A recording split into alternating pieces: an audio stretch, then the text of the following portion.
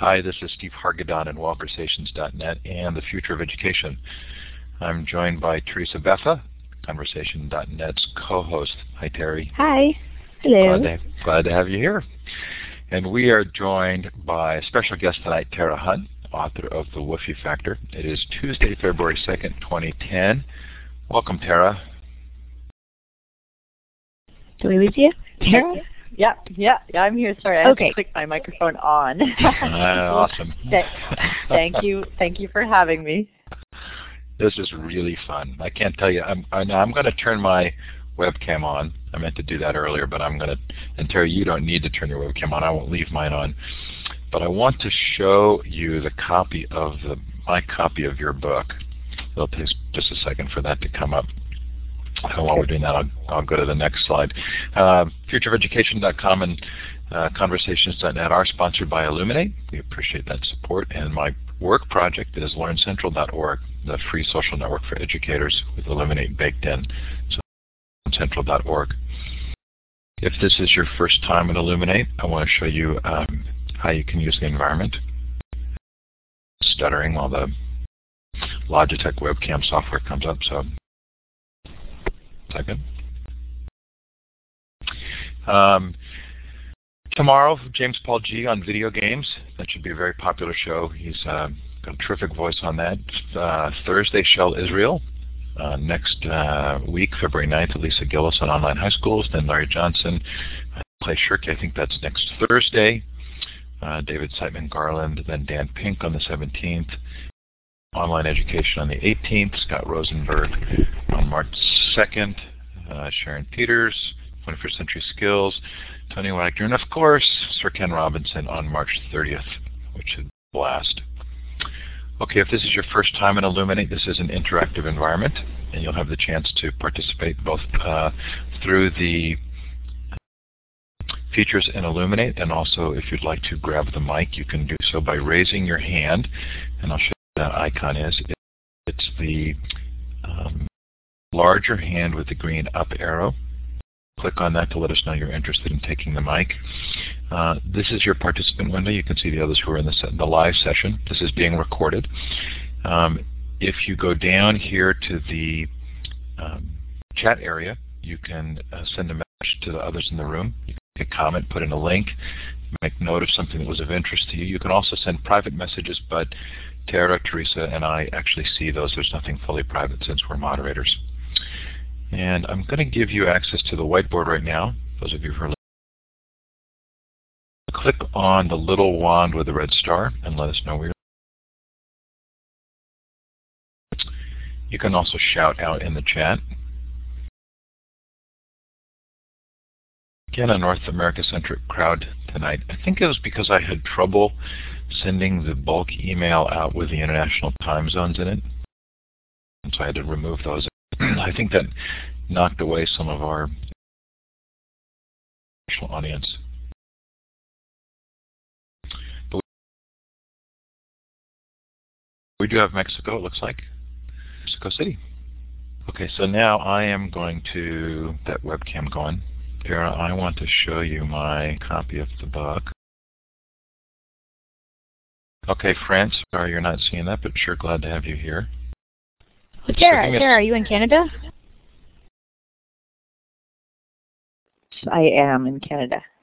I was going to say, you're representing at least. We've got 3 continents, 4 with France.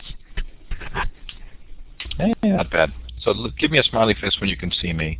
I want to show you what the deal is here. Okay, good. Okay, so this is my copy of Tara's book. I'm hoping you can see the dog-eared pages. And I'm not exaggerating when I tell you that I filled the book with notes. Wow, that's a beautiful thing. I know, I crossed them out after I've put them into my Google Docs. But Tara, this was just a phenomenally interesting book to me. And I actually was surprised at how many times I wrote "wow" in the margins of the book. Are you hearing this from anybody else? You've got to be. Yeah. Well, I mean, I think everybody has their own experience of the book. It's always wonderful to hear from people that have the wow experience, and I do get those, and it reminds me of why I wrote the book in the first place. So that it connects with people and their experiences. And your wow, you can tell me whether this is true or not, but your wow probably comes from me saying what you're already been feeling for some time. Absolutely. In fact, I looked back on my email and found a message that Bob Carlton had sent introducing the two of us 18 months ago. And I thought, oh, I'm so sorry I didn't get to actually watch this unfold in real time. You and I never connected, but what a joy that would have been. Yeah, absolutely. It's funny how these things happen. And Bob is a smart guy. Yeah, he's a very smart guy. Okay, so one of the funny things for me about this book is it actually ends up being kind of a book of lists. So I feel as though you did a really nice job of trying to organize some important thoughts and put them in lists. And as I go through the book, I've tried to do the same thing, sort of keep it in list fashion. But before we go there, it feels to me like there's a little bit of an elephant in the room, and that's the title. So I notice that when I'm mentioning to people the book, I have to always say something after I say the woofy factor. Like, the book is much more serious than it sounds. So why don't you explain why you chose woofy and give us a sense of how important you feel that is. Well, to give you the absolute truth, I did not choose woofy. It was actually my editor's choice at Crown Publishing. The original working title of the book was How to Be a Social Capitalist, but he felt that it didn't actually give the book enough punch on the shelf. And I was, even though I'm a big fan of the concept, a lot of my inspiration came from Cory Doctorow's book. And just to back that up, Cory Doctorow's book, Down and Out in the Magic Kingdom, is where the word woofy comes from. So, in that book, in the future, there's no money anymore. Instead, there's this thing called woofy, which is a currency, and you gain woofy by being nice, networked, or notable. Basically, in Cory's book, and he talks about this the way that the future is set up. The characters gain or lose woofy throughout the book based on how other people feel about them, basically. And when I was reading Cory's book, it occurred to me that a lot of the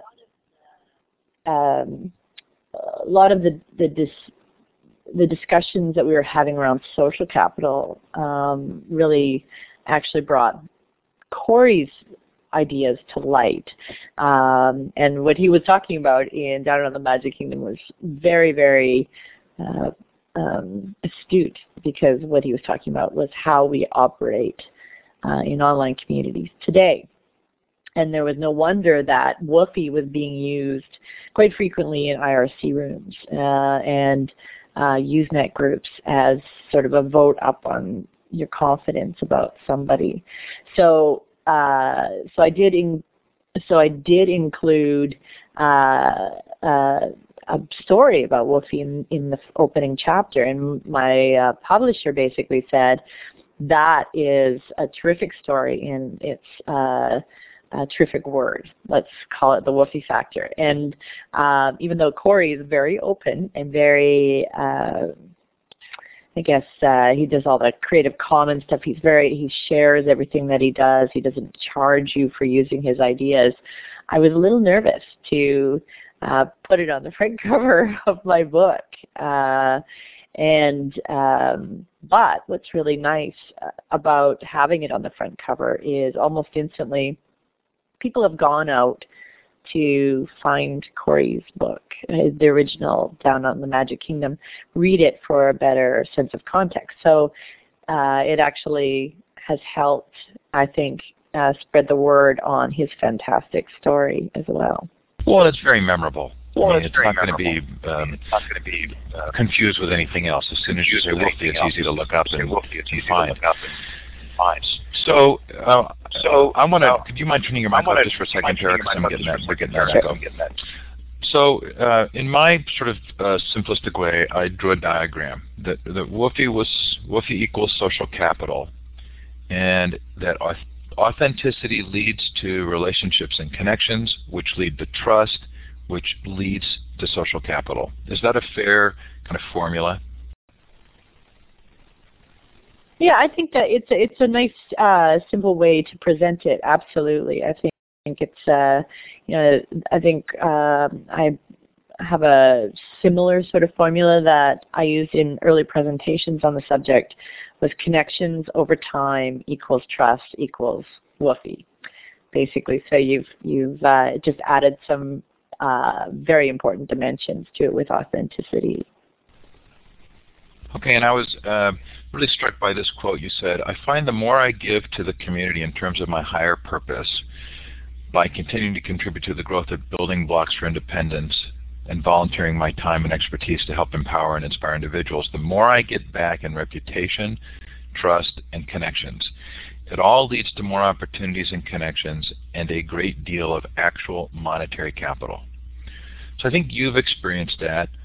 I definitely know in my life I've experienced that.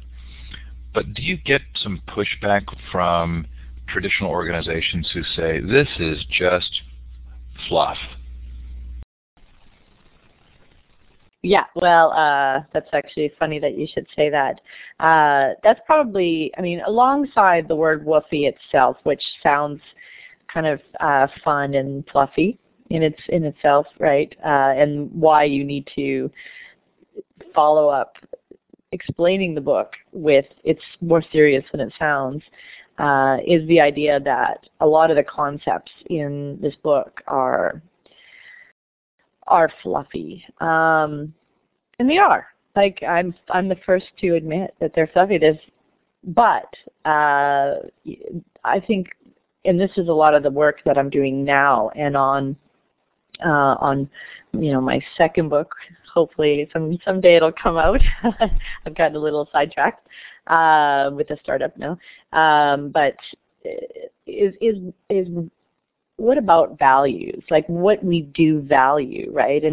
And the thing is that there's this big gulf between what we see as traditional business strategy, traditional marketing strategy, the way that business thinks and operates, and the way that online communities think and operate. And so, it's about time that business gets a little fluffier, in my opinion, right? So one of the examples that I love to give, with my more recent work is when somebody says things like, oh, well, yeah, there's a lot of twittering of lunches on Twitter, but there's some good stuff on there too. And I think that's a sign of the lack of understanding of what really is important to people in these mediums and what we do value. And no, maybe we don't value the lunch itself, but there's subtext in a lot of those tweets. And what I like to say is that if somebody is tweeting about their lunch, for instance, then they're probably trying to communicate something a lot deeper to you. They're tweeting about maybe they're eating something vegetarian, so they're trying to say, listen, I'm vegetarian, or I'm trying to eat healthy, or I would really like to show my friends that my eating habits are improving. That sort of thing is happening in the subtext. And a lot of, I think, business approach to these social networks misses the importance of that, the human connections that come from the subtext of those quote-unquote inane tweets that people talk about. Like, for instance, the relevancy? Do you, hello? Sorry? Are you still there? Yeah. With for instance, the relevancy, people are, it's echoing in the background again. Oops. I think a lot of people are missing that subcontext of relevance as well. In what way? Sorry, I'm not understanding the... Well, when you're talking about the value and the mundane comments that are out there, and people are not expressing, they're not really expressing what they want to be saying. With the example you gave with the vegetarian, it's relevant, but they're just not communicating in a way that everybody else think is relevant. Do you see that as an issue? Well, I don't know if that's necessarily the issue at all. I think the issue here is that they are communicating in the way that you would communicate with your friends, and that is relevant in itself, right? Some people are direct, some people are indirect about whether or not they're saying, I'm eating healthy. I think if you went onto Twitter and you said, I'm a healthy eater, look at me, which is it's the subtext of the I'm eating a vegan burger, for instance,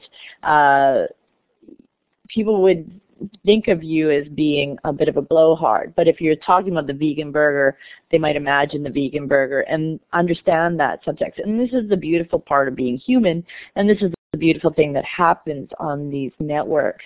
And that's where we're having a tough time connecting with businesses on Twitter, on Facebook, on Flickr, on any sort of social network, on our blogs.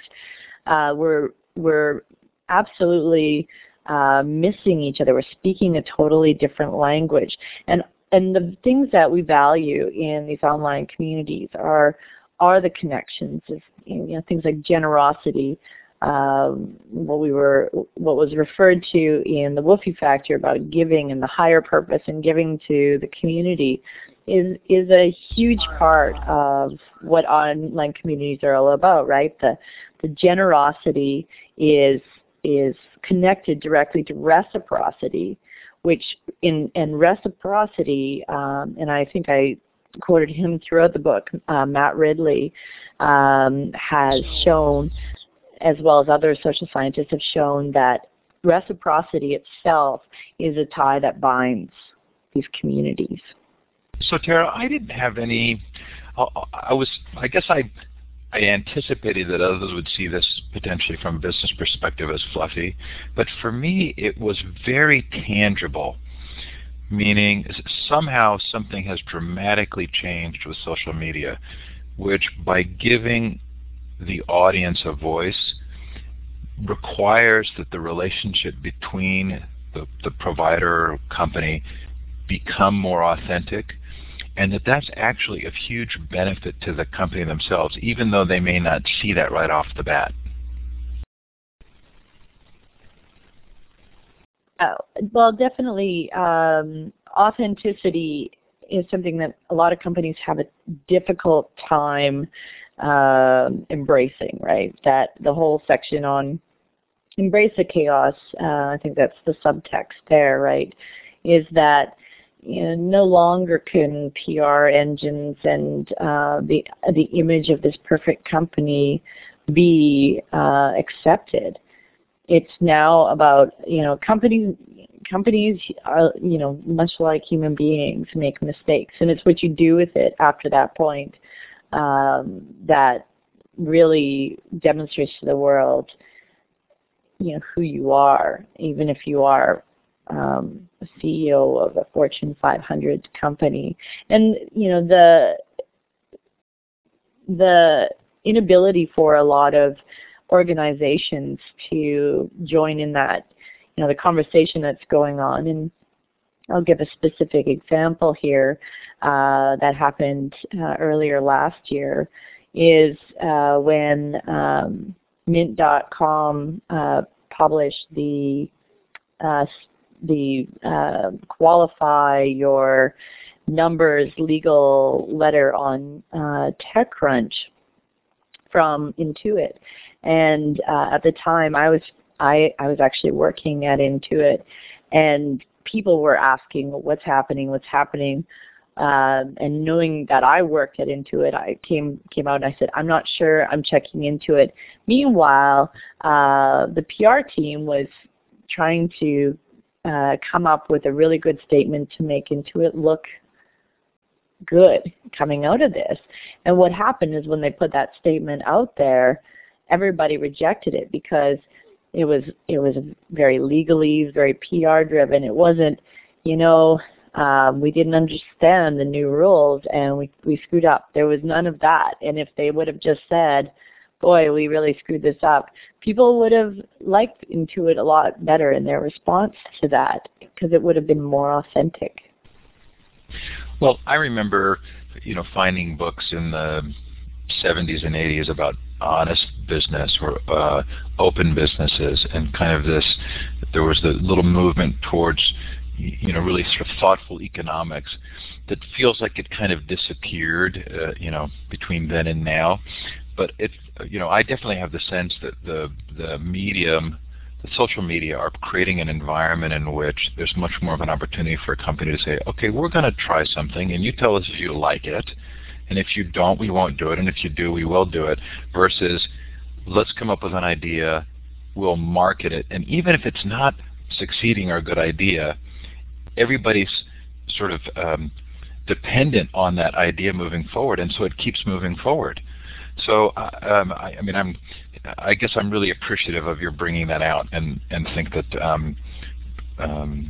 that the examples in the book and the way you describe it do a really good job of sort of giving the sense of how important it is now for companies to see this as an opportunity.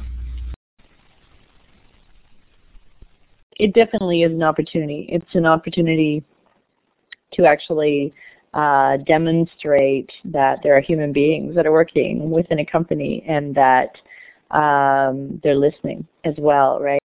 So a company that, and I'm going to back up for a little bit here. I mean, there are definitely examples of companies that get away with this. For instance, and I think the one that comes to mind for everybody is Apple, right? So Apple is incredibly secretive. Apple holds all their cards to the chest. They don't do any sort of we're going to put something out there and get back feedback and then come out with the next version. They come out with, the iPad after months and months of rumors, and people are dazzled. I mean, I know I'm excited to get one when I can afford it when it comes out. But, they're really good at putting that stuff out. But but Apple is Apple, right? They really haven't had a lot of dogs, I guess, over the last couple of years. People have been,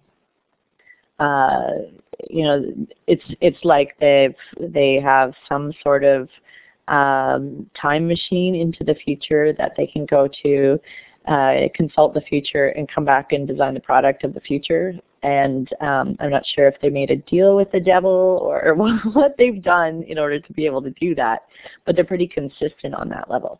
But the problem is a lot of companies see that and they think, well, we're Apple too, and we can do this. We can be all secretive and then come out with this great thing, and everybody's going to be dazzled. And it's a very rare thing for a company to be able to pull that off nowadays.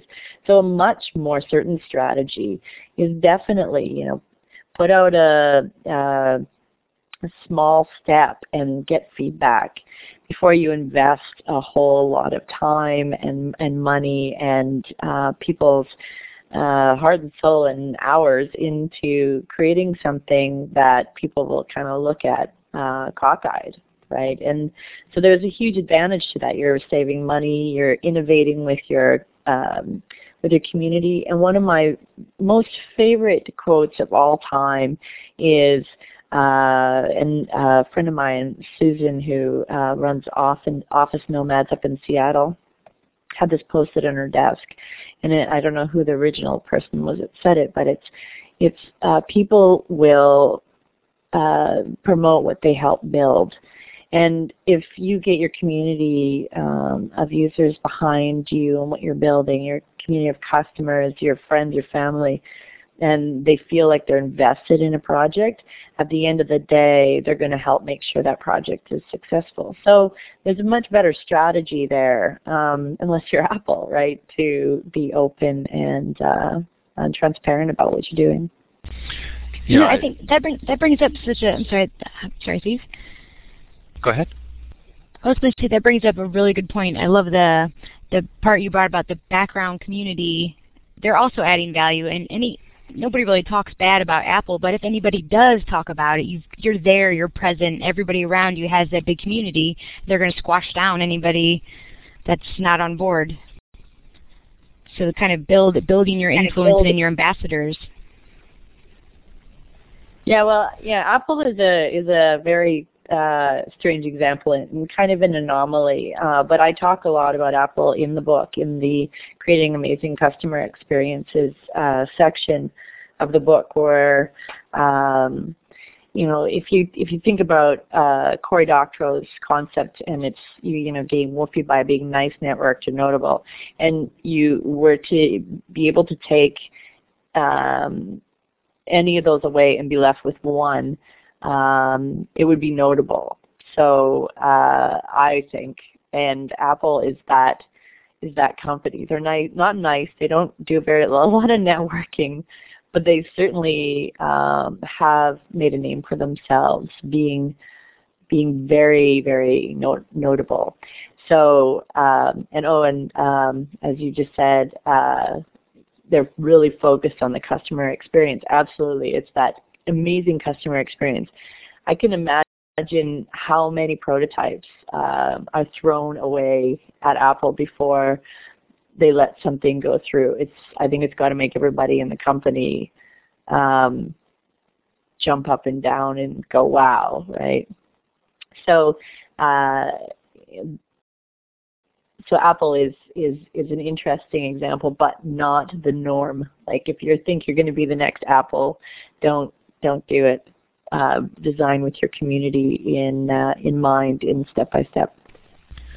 Well, we could easily spend probably 5 hours talking about many different aspects of the book, but I think it might be helpful for those who haven't read the book or are hearing this for the first time to kind of give a basic outline of the message of the book. And I think that you use the principles that you developed at RIA. Am I saying that correctly, RIA? Yeah, you're saying that correctly, yeah. Those is the outline of the book. So the first one is stop talking and start listening. That was really I thought that was a great way to start. And I think you sort of you communicate through the book the value of people who point out problems to you. So do you want to talk about that at all? Yeah, absolutely. Well, in the 5 principles, which I don't know if we'll be going through them all, but I'll just quickly list them off. Stop talking, start listening. And the second one is become part of the community that you serve. Number 3 is create amazing customer experiences. Number 4, embrace the chaos. And number 5, find your higher purpose. And the 5 of them, I think, go in order. And they're also from easy to most difficult, in my opinion. So a lot of companies, I think this is the message that this is sort of the gateway drug, I guess you could call it, the message that they need to really understand the power of communities, is the being able to listen to feedback. And then what do you do with the feedback is usually where they stop and feel like like deers in the headlight, right? So throughout a big part of this section was dedicated to like, what do you do with different types of feedback, right? Negative feedback. How do you deal with negative feedback, and what is constructive and what is what we like to call online troll-like behavior. And troll-like behavior is just somebody saying, you're an idiot, or shut up, you're stupid, that sort of thing. Like, what do you do with that type of behavior? And a lot of companies don't know how to react to that, and they'll take that stuff really to heart. And so I even, take time to explain the concept of don't feed the trolls, right? The person that comes and spends a lot of time polluting a wiki or leaving a lot of blog comments that are really just negative for the sake of being negative and not really good constructive feedback is, not responding to that. But when there is good constructive feedback, even if it hurts, even if it's like, oh, this is my baby and you're being negative about my baby, because I would say that probably most people that start a company, it's like another child to them. I know for me, any company that I've ever been invested in, I feel very personally in love with that idea. But sometimes you have to be able to take the negative feedback and incorporate it to actually improve on it. Now, there's also another type of feedback, which is that from expert users, right? And the example that I give in the book by Khoi Vinh, who designed the original gorgeous New York Times website, is that he listened to the experts, right? He listened to those people that were really savvy web users and got excited about their ideas. But then he made sure that he designed for those, everyday, not so savvy web users so that they could still enjoy their New York Times experience. And so there's like all sorts of implications to how you implement feedback. It's not just about like, oh, hey, here's our website or here's our product, and we'll take every piece of feedback and incorporate it. Then you're going to end up with some sort of muddled, over-featured stew, right? Instead, it's getting smarter about how you listen to that feedback and being able to get smarter about what people actually do want rather than necessarily what they're asking for. So your fifth principle, which a couple of people mentioned in the chat there, the finding your higher purpose, you finally gave me an opportunity to talk about one of my favorite movie scenes of all time, which is The Miracle on 34th Street, when the Santa Claus starts telling the customers what other stores carry the cheaper product. Have you seen that scene, and did that resonate with you? I'm really embarrassed to admit that I have not seen the whole movie. I've seen bits and pieces of the movie, and I like classic films. But who's the main character? What's his name? The actor that plays him? Oh, well, there's an old version and a new version. Is it Baldwin? No, the old version, the classic version. Who's the guy that? Oh, I don't know. Anyways, he's just way too earnest for me. So I don't watch many of his movies.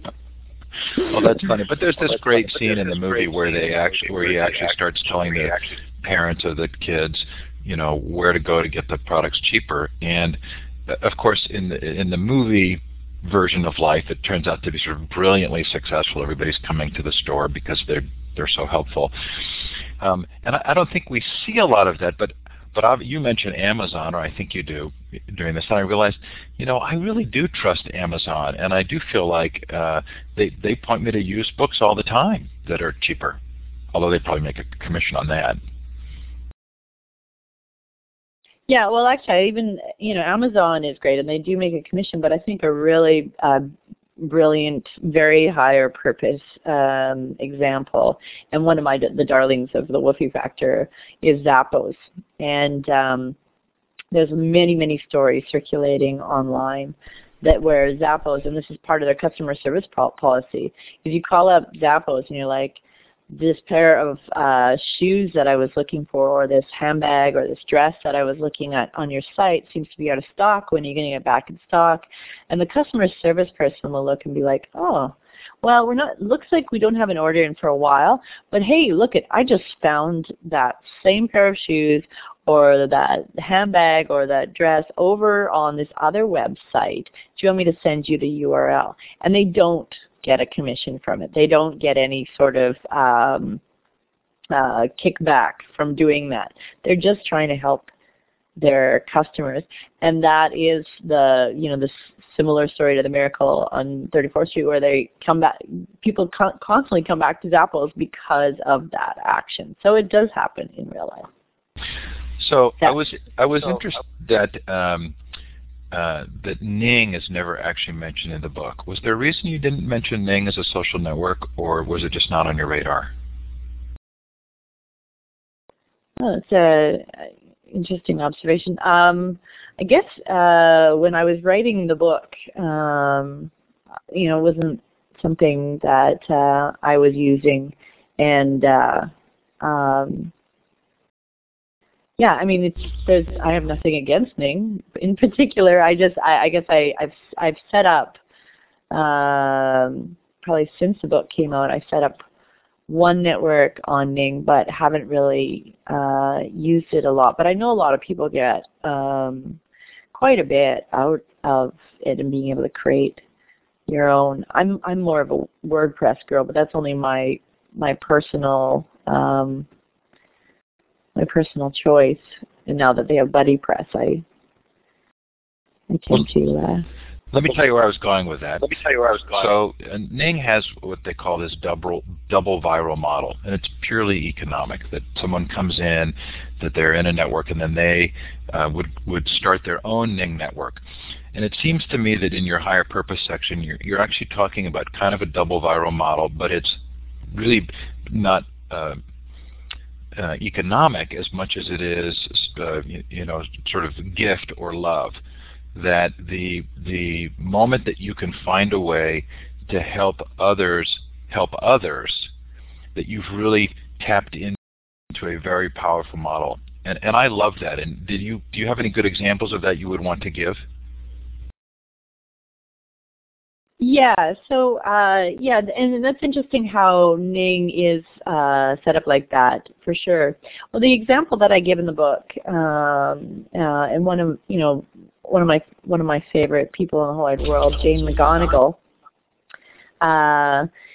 creates these games to help people learn to be better people.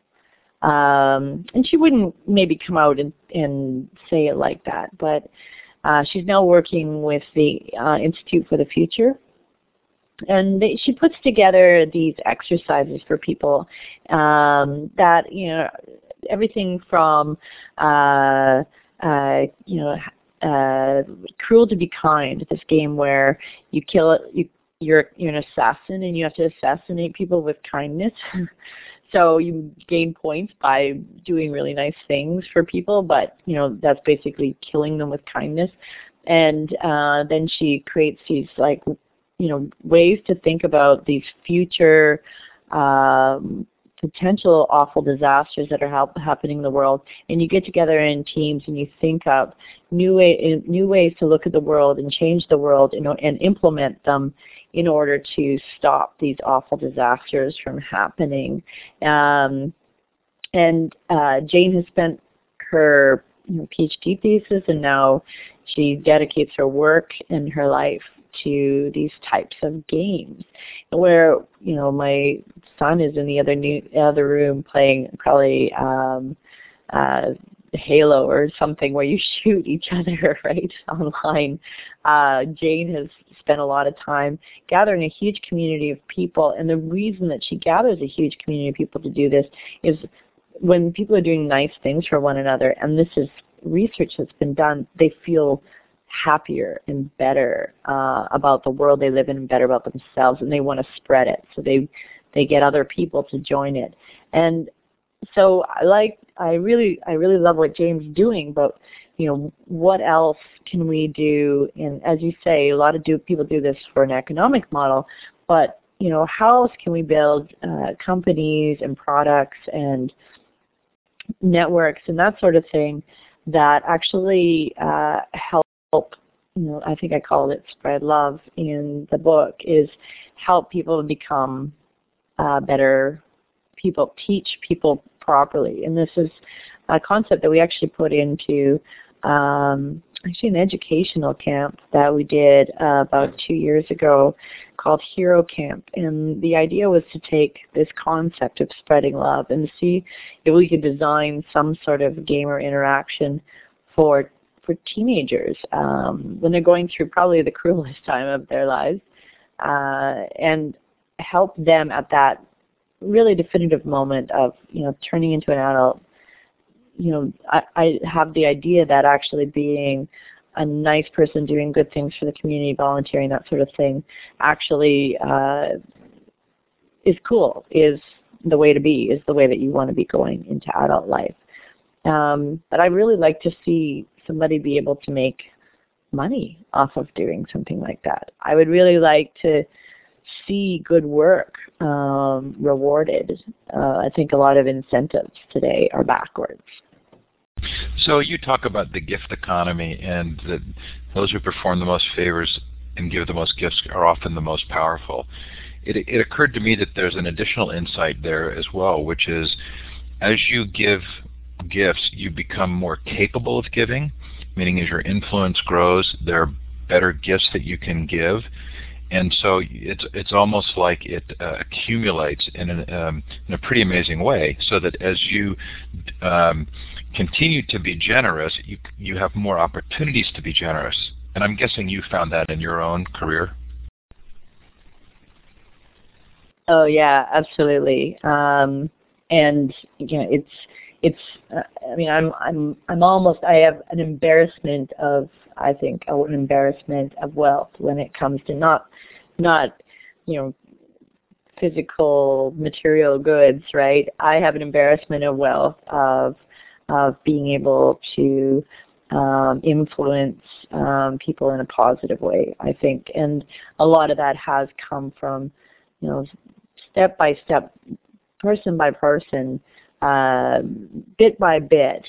I've been able to grow that influence by doing nice things for other people, or contributing to community projects where I have no direct benefit from. Like, you can't see that, by me doing this, I'm going to get an award, or by me doing this, I'm going to get paid, that sort of thing. That this contributing has led to me being able to be in a life now. I literally don't. I like to laugh and say I don't work. I work. I get to do everything that I love. I spend my days reading and thinking and putting together hopefully the next big world-changing ideas. And I have the privilege to do that, not because I come from a wealthy family, not because I sold a company for millions of dollars or billions of dollars, not because, and I know I have a certain amount of privilege being educated, white Canadian, and having a healthcare system now. But at the same time, I get to do all of this stuff because of these steps over my lifetime of giving and being generous to others. So now it's that reciprocity comes back, and I get generosity back in spades, and it's amazing. And even at this point, if I give away, people understand and recognize that if they ask me, a friend of mine was doing a really great charitable event a couple of weeks ago, and he asked me to post it to Facebook and post it to Twitter and that sort of thing. And I was more than happy to help him, and I helped him achieve his goal. So, down the road, I know that when I need help, he's going to be there without me even having to ask him. And this sort of thing happens over and over again, right, down that path of generosity. So it's pretty amazing, the power that you get. And it's like Spider-Man's uncle said to him, with great power comes great responsibility, right? So What are you going to use? At the end of the day, it's not about the power, the influence. It's about what you do with it. And I'm pretty fortunate at this point, and so I'm an attestant to my own theories. Well, the best description I've ever read of this was in a book called Greater Than Yourself, a little airplane book I read recently, and I think it was Steve Farber, and he talks about how when you do sort of consciously spend your efforts giving to others, that you become trusted, and that trust carries with it an ability to give more. And I've loved that. Do you know the Jewish folk tale of the long-handled spoons, Tara? Oh, but I would love to hear it. So the story goes that a guy is taken to heaven, or I guess he wants to know about heaven and hell, so he's taken to hell first, and his guide shows him hell, and it's all of these people around a table that's got luscious food, but they're in their hands. They how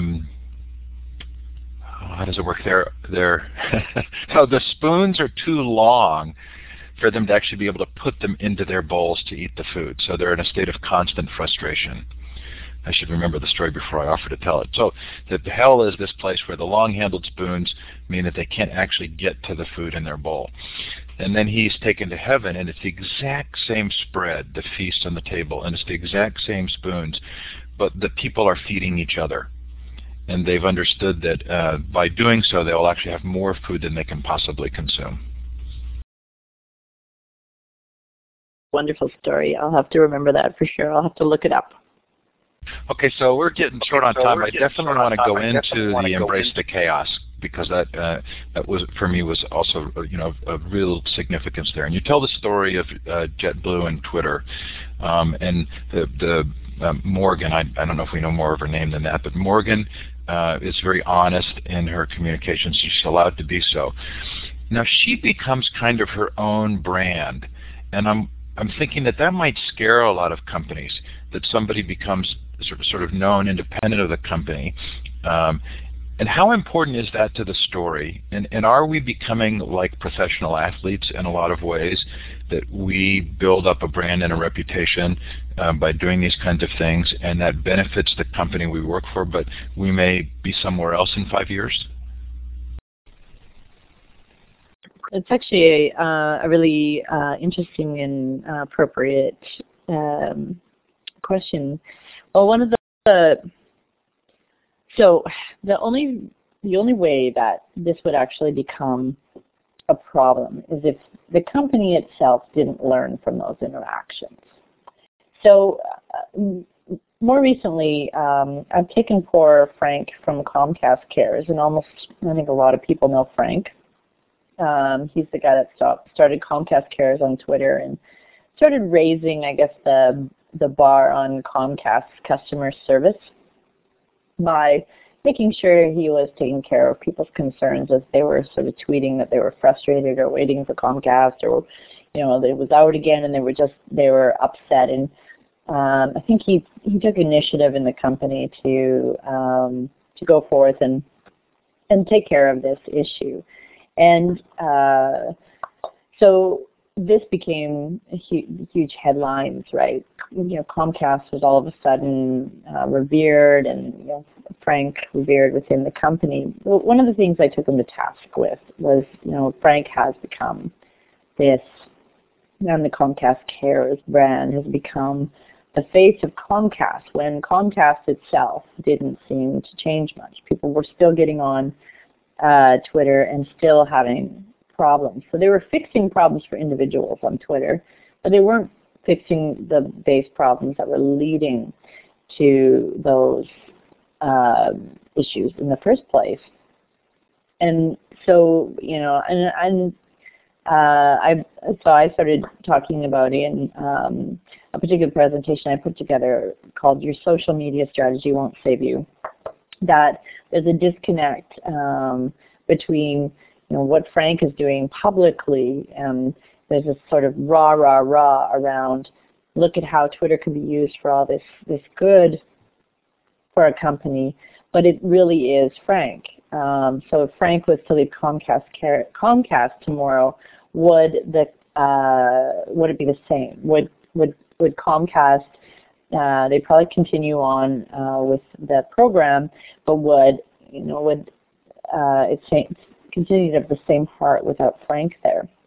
Now, since then, I've talked to Frank because he saw my presentation and he took issue with it, and we had a good conversation. And he said that he's working on taking the feedback and taking all of the the interactions that he's having with people outside of the company and through this brand that he's built. He's I don't know how many gazillion followers he has, and he's been in the New York Times and been quite popular himself.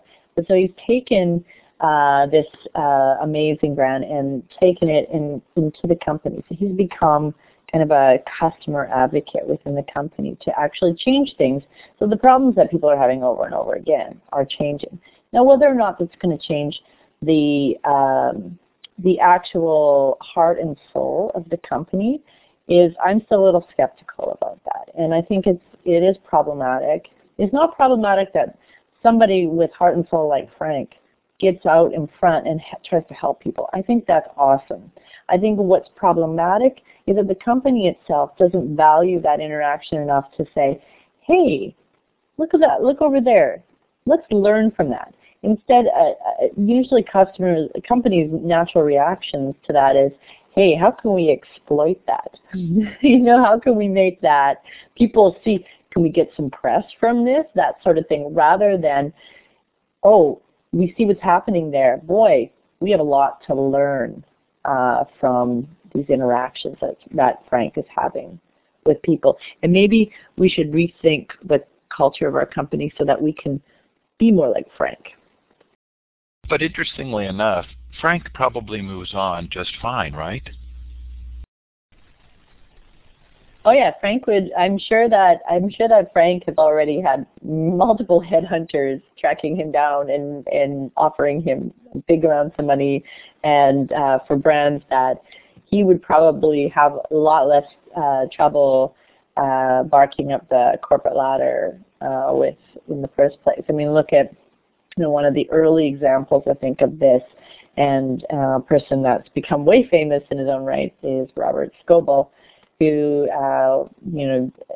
he got powerful enough through his blog that Microsoft could not fire him for saying that Google was doing a better job of what they were supposed to be doing, and ended up leaving Microsoft. And they really haven't, they still have some good people there, but they really haven't been able to replace Robert's voice, and Robert's moved on and done a lot of things since then, and including writing for Fast Company magazine. So yeah, I mean, it happens, and I think these companies need to learn that in order to keep these awesome voices, these people with soul and caring for the customer, these companies need to listen to them and start learning from them.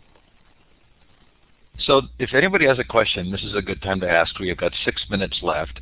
And again, I'm not even a fifth the way through the notes I took on the book. But Tara, I'm really loving talking to you, and I'm really appreciative of your taking the time to do so. So Meryl M. asks, what was the one thing you learned from writing this book? Was there one thing? There's many things. Well, I mean, I think, ironically, the one thing that I learned was working with a publisher is kind of the antithesis to how I preach to work with my community. So I actually put up a blog post, I think shortly before the book came out on the shelves, where I publicly said that I was having a fight with my publisher, and they wanted me to create a list of influential people to send my book to, and I said, well, I actually want to send the book to people that have been really supportive and are really excited to see the book come out. And giving me ideas and helped me do research, the goodness of their hearts, and they're just really jumping at the bit to get the book. And I know they would blog, and my publisher said, but do they have, more than 5,000 readers? And I was like, I don't know. I don't really care if they have more than 5,000 readers. But they're more likely to blog about this. And if I send it to the quote-unquote influencers that you want me to send it to, they probably have a stack of books waiting there to be read that they just can't get around to because they're so busy. But this group of people are excited about the book coming out, so we should send it to them. Because a blog post going to 5 people is better than no blog post going to 5,000 people. And it's funny because I just finished writing this book that was full of these sort of ideas of like how not to be, kowtowing to influencers, and instead to be embracing the community, or rewarding the community, being generous with the community. And yet we were still having this argument. So I don't know if that was what the question was trying to allude to, but that was definitely a big lesson in the book. I think that also helps. One of the other questions someone asked earlier was, how many folks do you follow, and how many follow you, and how long did it take? And I think that just goes to show, it's not always the numbers.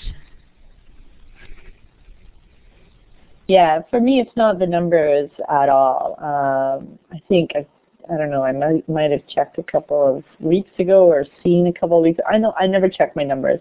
I think I have just over 30,000. But how many of those 30,000 are really engaged? How many have I interacted with at any given time? Exactly. And how many of those are robots? I'm not sure. I'm more concerned about the people that I interact with on a regular basis and have those conversations with. And when I put something out there that they're giving me really great, valuable feedback, and helping me promote things that matter to me. I mean, my favorite place in the whole wide world is my blog and the conversations that happen in the comments there. Twitter is fantastic for a great back and forth, quick conversation. But if you want to get into the meat of a topic and get people really riled up and really telling their personal stories instead of a blog post. So Tara, quickly, who are you reading? Who am I reading? I actually switched a while back to the advice of Doc Searles, who is definitely one of my mentors. He said, I think it was in 2006 or 7, in a talk that he did, that he's no longer following people, he's following subjects of interest. And so I did the same thing. So I follow different terms. I follow happiness and BRM, or Bender Relationship Management, which I'm really interested in right now. If you get a chance to look that up, do. Economics. I follow anything that's to do with women in technology, entrepreneurship. I follow anything to do with community. So I got this, those posts, they started out really slow back when I started following them, and now that in my feed reader, I can't keep up to the amount of posts that are about online communities. It's definitely been a huge growing area of business concern over the years. I'm also really interested in some kind of off-topic, not my regular sort of fare, like studies of the brain, and Kathy Sierra, another one of my mentors and heroes, turned me on to brain studies and brain in psychology, and how the brain actually works and why we react certain ways to things, and found out what an amygdala was and that sort of thing. So these quite often I find new posts being linked to from posts that I'm already like hitting because of these keywords.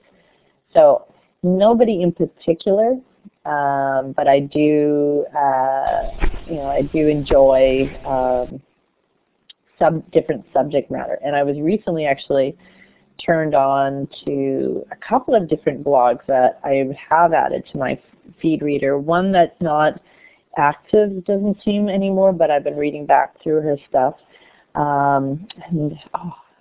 don't want to open up another panel because I might slow this down. But basically, it's I think it's Confessions of a Homeless Person.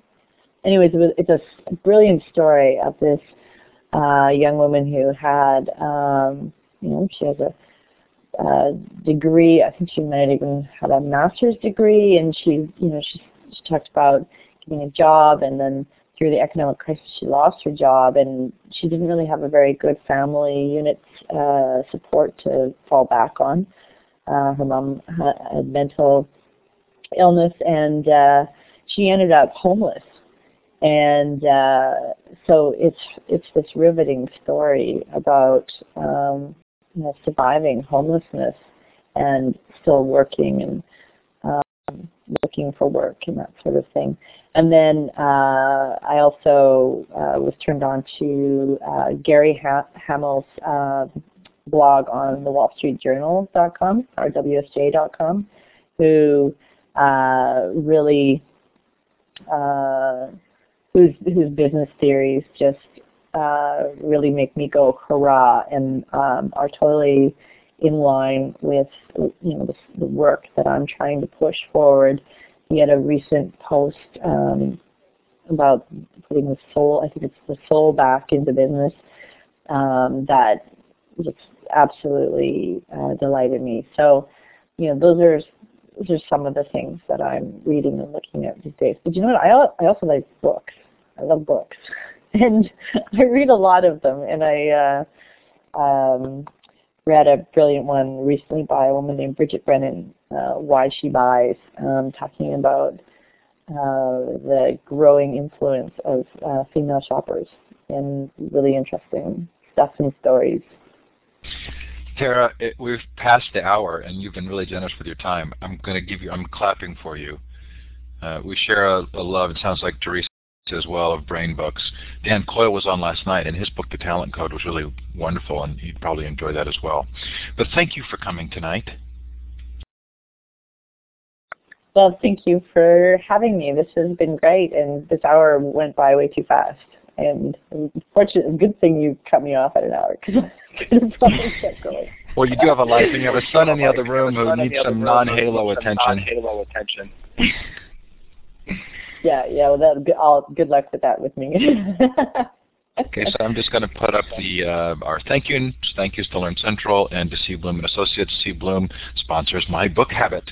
So like Tara, I love books, and they pay for my books. So much appreciated, Charlene and her gang. And thank you, Tara.